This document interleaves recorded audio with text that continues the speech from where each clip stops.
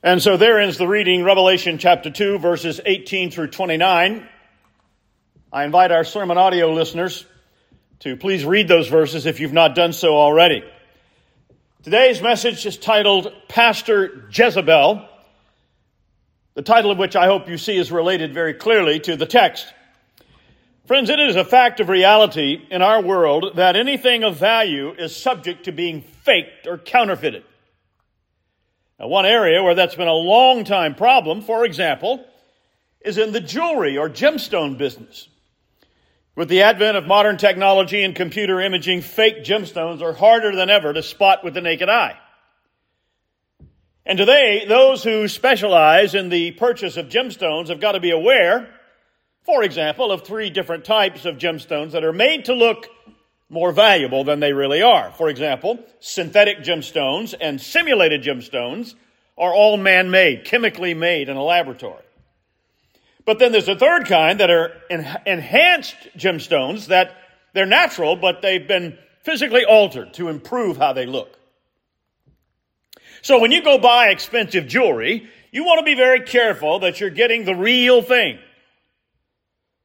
Today, we read the fourth letter to the seven churches of Asia, the letter to the church of the city of Thyatira. This church had a lot going for it. But like the church at Pergamos, they were a bit too willing to allow for something other than the genuine truth to be taught or advocated in their church. As the Lord Jesus himself begins his address to this church, you notice he calls himself the Son of God. Now, this is one of these many things, and we've seen this several times already, where we read something that sounds, okay, that's natural enough. He is God's Son, second person of the Trinity, what we confess in the creeds, etc. So we just sort of take it for granted what that means and how it's meant to be played out. It seems like a natural enough thing for the Lord to call himself that. But as with these other things, the sharp two-edged sword, the seven stars in his hand, this has more behind it than just what meets the eye, because in the city of Thyatira, there was widespread belief in the Son of God, but not in Christ Jesus. You see, the Church of Jesus Christ has faced opposition from Satan at every turn, and a major source of this opposition is from false religions, false doctrines. Now, in the city of Thyatira, it was a city of pagan religion. Well, I guess all of these cities that are being addressed are, some maybe more so than others, but this one in particular. It was unique because unlike the other cities where one or more gods are worshipped, Thyatira had taken the beliefs of a number of different gods, or beliefs in a number of different gods, and in what we would call syncretistic matter, combined them into one. So, if you were to ask the average Christian citizen of Thyatira, and there weren't that many compared to the number of pagans, but ask him or her what god or gods they worshipped. Excuse me, I made a mistake there. That should be the average non-Christian citizen. If you were to ask them what gods they worshipped, well, they would have probably told you something like this. Oh, we worship the one God, Terimnos, Propolis, Propator, Pythios, Apollo. Now, see, that's actually the name of 5 different gods. And what they've done is they've combined the beliefs in all of these gods into believing in one God. That would be like somebody today being asked the same question and saying, well, we worship Jesus, Buddha, Yahweh, Krishna, and Allah. The pagans of Thyatira believed that this God of theirs was in fact the Son of God. And if that were not enough, the Roman emperors, as we've already seen, were also beginning to hail themselves as the Son of God, the divine Son of God, Augustus Caesar, for example. So Christ calling himself by this title is no accident, and it's more than just a theological statement as we might think of it. He refers to himself also as having eyes like a flame of fire, which speak of his ability to see and know all things. His feet are said to be like fine brass, burnished bronze. And symbolically, that speaks of his purity and his holiness. On the other hand, there is something else going on with that statement because it has a direct connection to the city of Thyatira. Like the city of Smyrna, Thyatira was a city of trade guilds and unions. But Thyatira had many more of them than Smyrna. And unlike the trade unions in Smyrna that were largely run by the Jews, here in Thyatira they were almost all dominated by pagans. And ironworking, or working in brass, was one of several major industries in the city of Thyatira. And we don't typically think of these ancient cities as being cities of industry. You know, with the smokestacks and the big factories, of course they didn't have those things. But commerce took place in these cities. The ancient world was a lot more, quote, advanced than what we might assume in all of our arrogant modern technology. You ever heard of the Silk Road? The Silk Road was a trade route that stretched from China all the way into the Middle East and into that part. A massively long area where traders selling spices and purple and garments and all kinds of things traversed far distances on foot, by camel. And here in the city of Thyatira, not connected to the Silk Road, but you had commercial industry going on with people fashioning and working in iron and brass. Now, as with these previous letters, the Lord begins by praising the church and highlighting the works that they do. And the first thing he says, he mentions their love. Now, this is the familiar Greek word that a lot of people seem like everybody knows this Greek word, agape, referring to works of benevolence and charity. But what is often overlooked in these contexts is that this is agape love as defined and determined by God's law word, not by man's word, not by human sentiment, but by the divine rule of God. Most people today think that showing love means giving somebody what they think they need or want. Biblical love, more often, means giving a person what they need, whether they think they need it or not. For example, there's a person without food. They may be hungry, they may be starving, and they understandably want something to eat. But if they are also without Christ, they need much more than physical food. Any church, any ministry that does not share the love of God with those who are poor spiritually as well as physically is not really showing them the God kind of love. All right, and then he mentions their service. Now, in the context here, and in these other instances, the love and the service are first and foremost directed to members of the church. We are part of the household of God. And as brothers and sisters in Christ, our primary responsibility is to each other. He doesn't say exclusively. He's not excluding everybody else. But first and foremost, love and service takes place within the household of God. And then he mentions their faith. And he means their faith in him and his word as the basis for these deeds of love and service. The objects of our faith are Christ and his word. So if we are trying to minister to each other and the world around us for any other reason than our love for Christ, then we have two problems that we're going to encounter. First of all, we won't be able to do these things if we're trying to do them to please ourselves or each other. That's because all of us are prone to sin for these things to succeed in the long run. Now, there may be some initial success, but sooner or later, if we're not doing it on a biblical basis, humanistic problems are going to come in. But then secondly, that leads to the thing of idolatry. If we are trying to minister love and service for anything other than God Almighty, then it becomes idolatry. And this is one of the major problems of all humanistic efforts at benevolence. It seeks to glorify man. And more often than not, it seeks to glorify some government or government agency, right? God declares that works of benevolence are simply not acceptable to him if they are done to please men or ourselves. We must be motivated by obedience to his word and love for him first. We must please our Heavenly Father to begin with. We must obey his law word as that which inspires us to love and serve each other and the world. Now, the church at Thyatira was apparently doing a wonderful job at these things. Because in the first part of verse 19, he makes this remarkable statement, this compliment to them.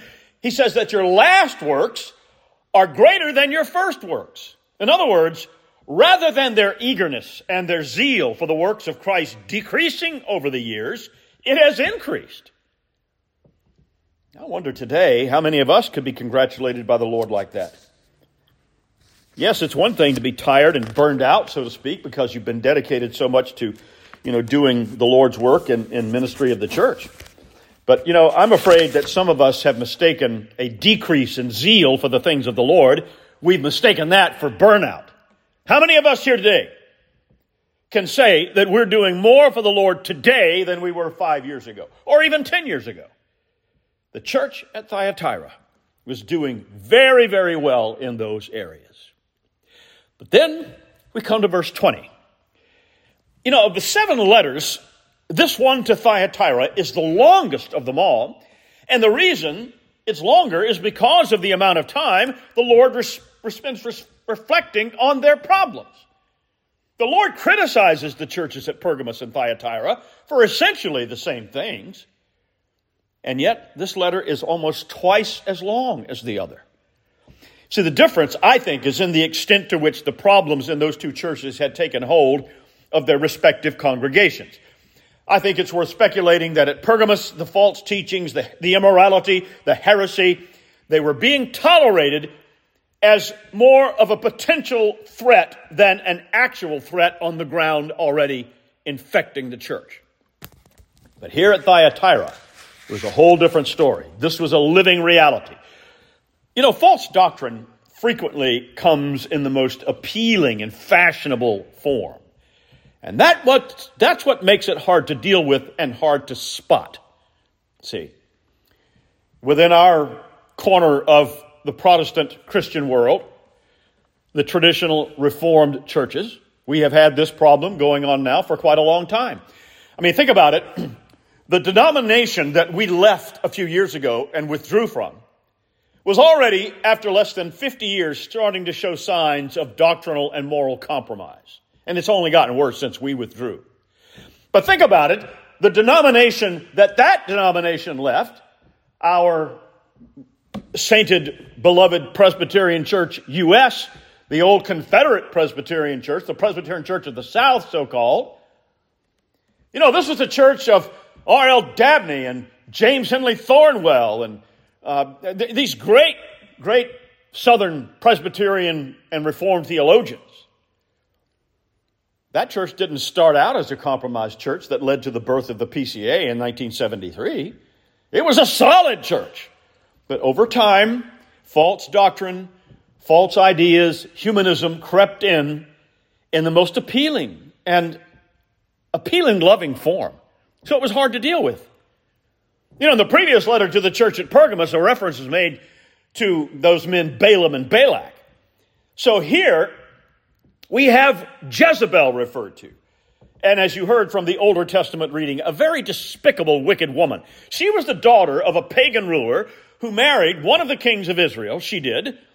And the man she married was named Ahab, and she lost no time in turning him away from Yahweh, the true God. And with her encouragement, the nation of Israel fell into depravity and sin. Now, we picture her perhaps in our minds as this sort of, woman with fangs and saliva dripping from her mouth like she's some ravenous, crazed demon. Well, in one sense, she probably was. But let's be realistic about this. This is how this happens. This woman didn't present herself in that way to the king and to the leaders of Israel at the time. She seemed very appealing and sincere. She wants them to fit into the culture around them and that sort of thing.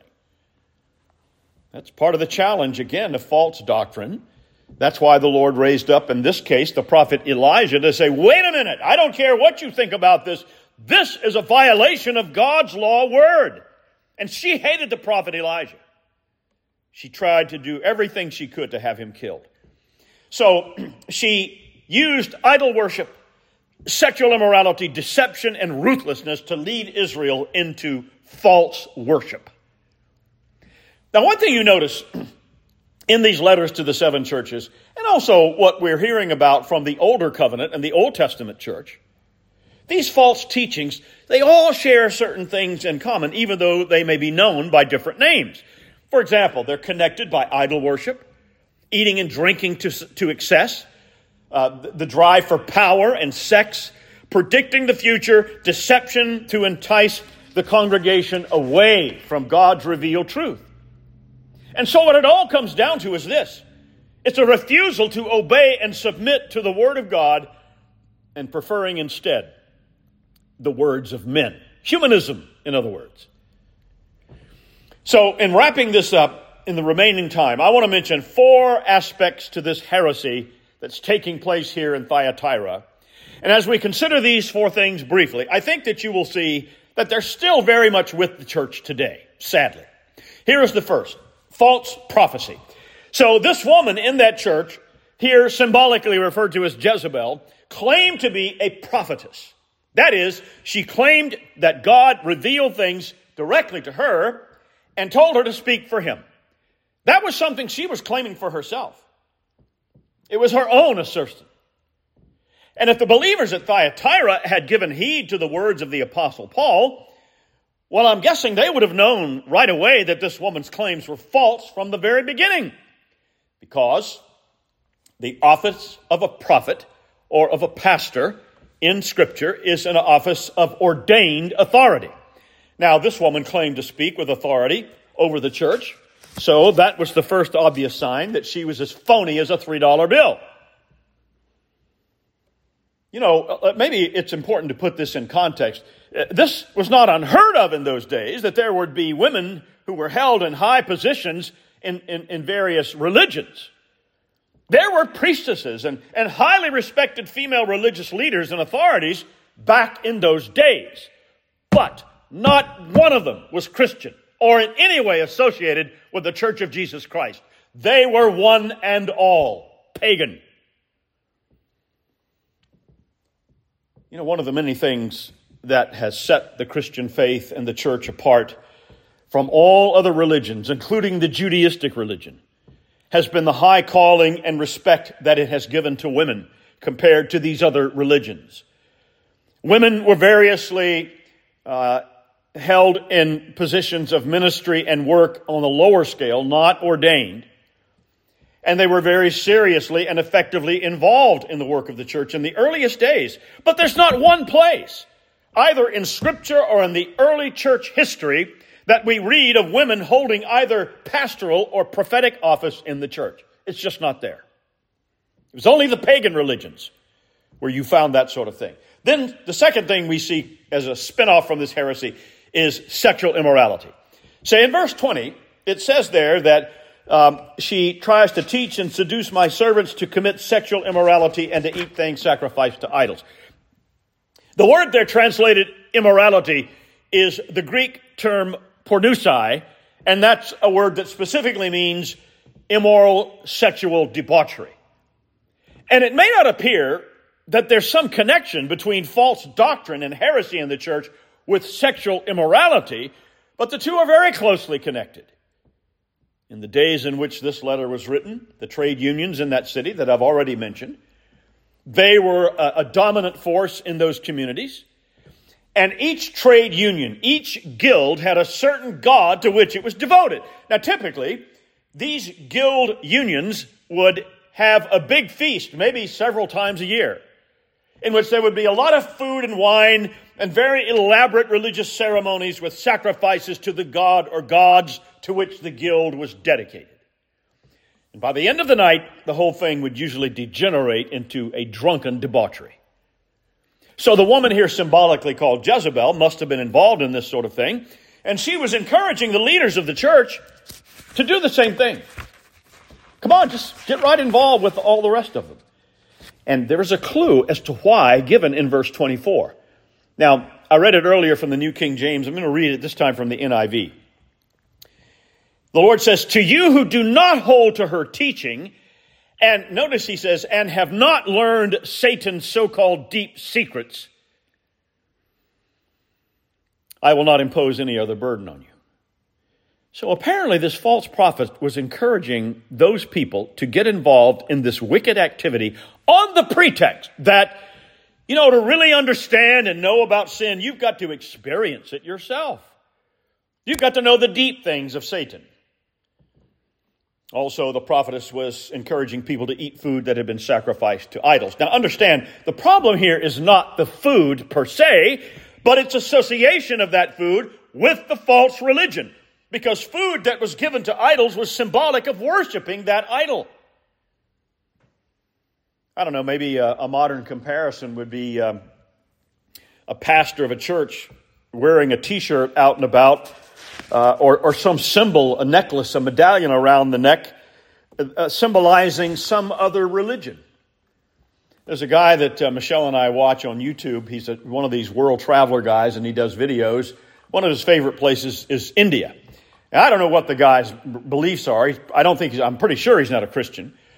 But this guy, wherever, not all the time, but more often than you might suspect, he's wearing this massively colored, emblazoned t-shirt that's got the Hindu god Krishna on it. And he even wears this, we even see him wear this thing in some Muslim countries of all places. He's lucky he didn't get his head bashed in, because Muslims don't take kindly to worshiping false gods, what they consider false gods, and we would join with them in considering that one. So imagine if Pastor Roberts, or Dr. Gentry, or somebody walking around at the market downtown Greenville, and you got this shirt with the Hindu god Krishna on it. What would that be about? See, that is giving in to the spirit of the age, the same spirit that has possessed the pagans at Thyatira. Now, maybe, as you sit here this morning, you're assuming that, I don't have any of these temptations to do these sort of things. But I want you to consider some of the temptations that we face every day that can just as effectively cause us to compromise with the world as much or so as the church at Thyatira was doing. For example, do we confuse Christian faith and practice with certain political positions or political parties? That's a tough one, isn't it? Do we hold a view of the creation of everything, the creation of the world, that lessens the divine and miraculous origin of this world? Do we support beliefs and practices that our society says are equitable? They're democratic, but they're contrary to the law of God. Do we get on board with that? Are we willing to stop believing in some biblical teaching because it's currently unpopular? Compromise with the world is like a man who goes to a ball game and he cheers for both sides to win. And when asked why he does that, he replies that no matter who wins or who loses, he's going to be happy. See, that is the kind of Christless, gutless Christianity that this Jezebel woman was promoting in Thyatira. It's the same kind her modern day followers are promoting as well. Now let's consider the third thing, and that is an unwillingness to repent. The prophetess Jezebel here, symbolically called again, had been given plenty of time, the Lord says, to repent of what she was doing. But notice the strong emphasis is that she was not willing to do it. It's not that she could not. She was not willing. She would not. Now, this subject keeps coming up in these letters, doesn't it? And I hope you don't get tired of hearing what true repentance is all about. We need to hear it. True repentance is to turn away from evil ways. It means to change behavior, not merely express regret or sorrow. Our catechism is very clear on this in reflecting the biblical teaching. Out of a true sense of sin and sorrow, the catechism teaches, we then endeavor after a new obedience. So there's the change in the behavior. The true repentance is something seen. And then finally, we see here the consequences of spiritual adultery. In terms of married life, adultery can be so devastating to a marriage covenant that it's one of only two grounds that the Bible recognizes as a reason for divorce. God takes the same attitude towards spiritual adultery. And one thing, I don't know if we'll have time to completely explore the depths of this, but one thing you need to understand and you need to come to grips with about this book of Revelation is that the book is very much a document of divorce. Many people hear that, well, what are you talking about? This is predicting the future, right? And the black helicopters and the locust and the Antichrist and all the rest of it, the millennium and all that. Friends, as I said at the very beginning, this book is just drenched in Old Testament, Old Covenant reference. And one of the things that we know as part of God's law is the rules he gave for divorce. We also know that God constantly referred to his Old Covenant people as his bride, his wife. The book of Revelation tells us the story of God divorcing Old Covenant Israel for her continued unfaithfulness. Israel, century after century, pursuing idols and other gods, going after other gods, and being accused by the Lord of committing adultery with other gods, and then the Lord restoring them, they would continually do it over and over again until it finally reached the ultimate crescendo, the high mark, where the nation of Israel, through her leaders, got into bed with the Roman government in order to execute and murder the divine Son of God, our Lord Jesus Christ. And with that, Yahweh appointed for himself a new wife, a new bride, and that new bride is the new Israel, the church of our Lord Jesus. In Thyatira, the local congregation was deeply involved with false teaching and immorality, and the Lord warns them that they will be cast into a bed, all right. It will be the bed of death and tribulation unless they repent. But for those who do repent, for those who do overcome, there's this remarkable promise in verses 26 to 28. Those who remain faithful to Christ share in his inheritance. And that inheritance is nothing less than dominion over the earth. Friends, dominion over your life, over your family, over your community, over all creation is an unavoidable concept. There will be dominion. And it will be either the dominion of Almighty God, the holy God of Scripture, or it will be the dominion of Satan through his various minions and tributaries. In verse 27, the Lord gives an indication of what fate awaits those nations who will not yield to the rule of Christ. They will perish utterly. Now, that doesn't mean that they're going to be attacked by some Christian force in a military conflict. Not at all. Because what these people never understand, and we're seeing it play out in real time right now. It's not just on the pages of distant past history, as in say what happened with the Roman Empire. They never learn that they are suicidal by denying the rule of the true God. By preferring their own way to God's way, it leads to death. To quote it yet again, Proverbs chapter 8, 36. All they who hate me, the Lord says, are in love with death. The word rule here in this text in verse 27 comes from a Greek word that means to shepherd, as in, say, a shepherd and his sheep. The shepherd is the absolute ruler and voice of authority to the flock. And there is no other authority to which they are bound to obey except his authority. And so too it is with our Lord Jesus Christ. He calls both the church and the nations of the world to obey his law word. Jesus promises to give them the morning star, it says here. So it is Christ himself promising himself to those who keep his word to the end. But there's something else. The morning star in that time and place, just as it somewhat is today, that would have been associated with the planet Venus, because that planet is the brightest in the hours before the dawn.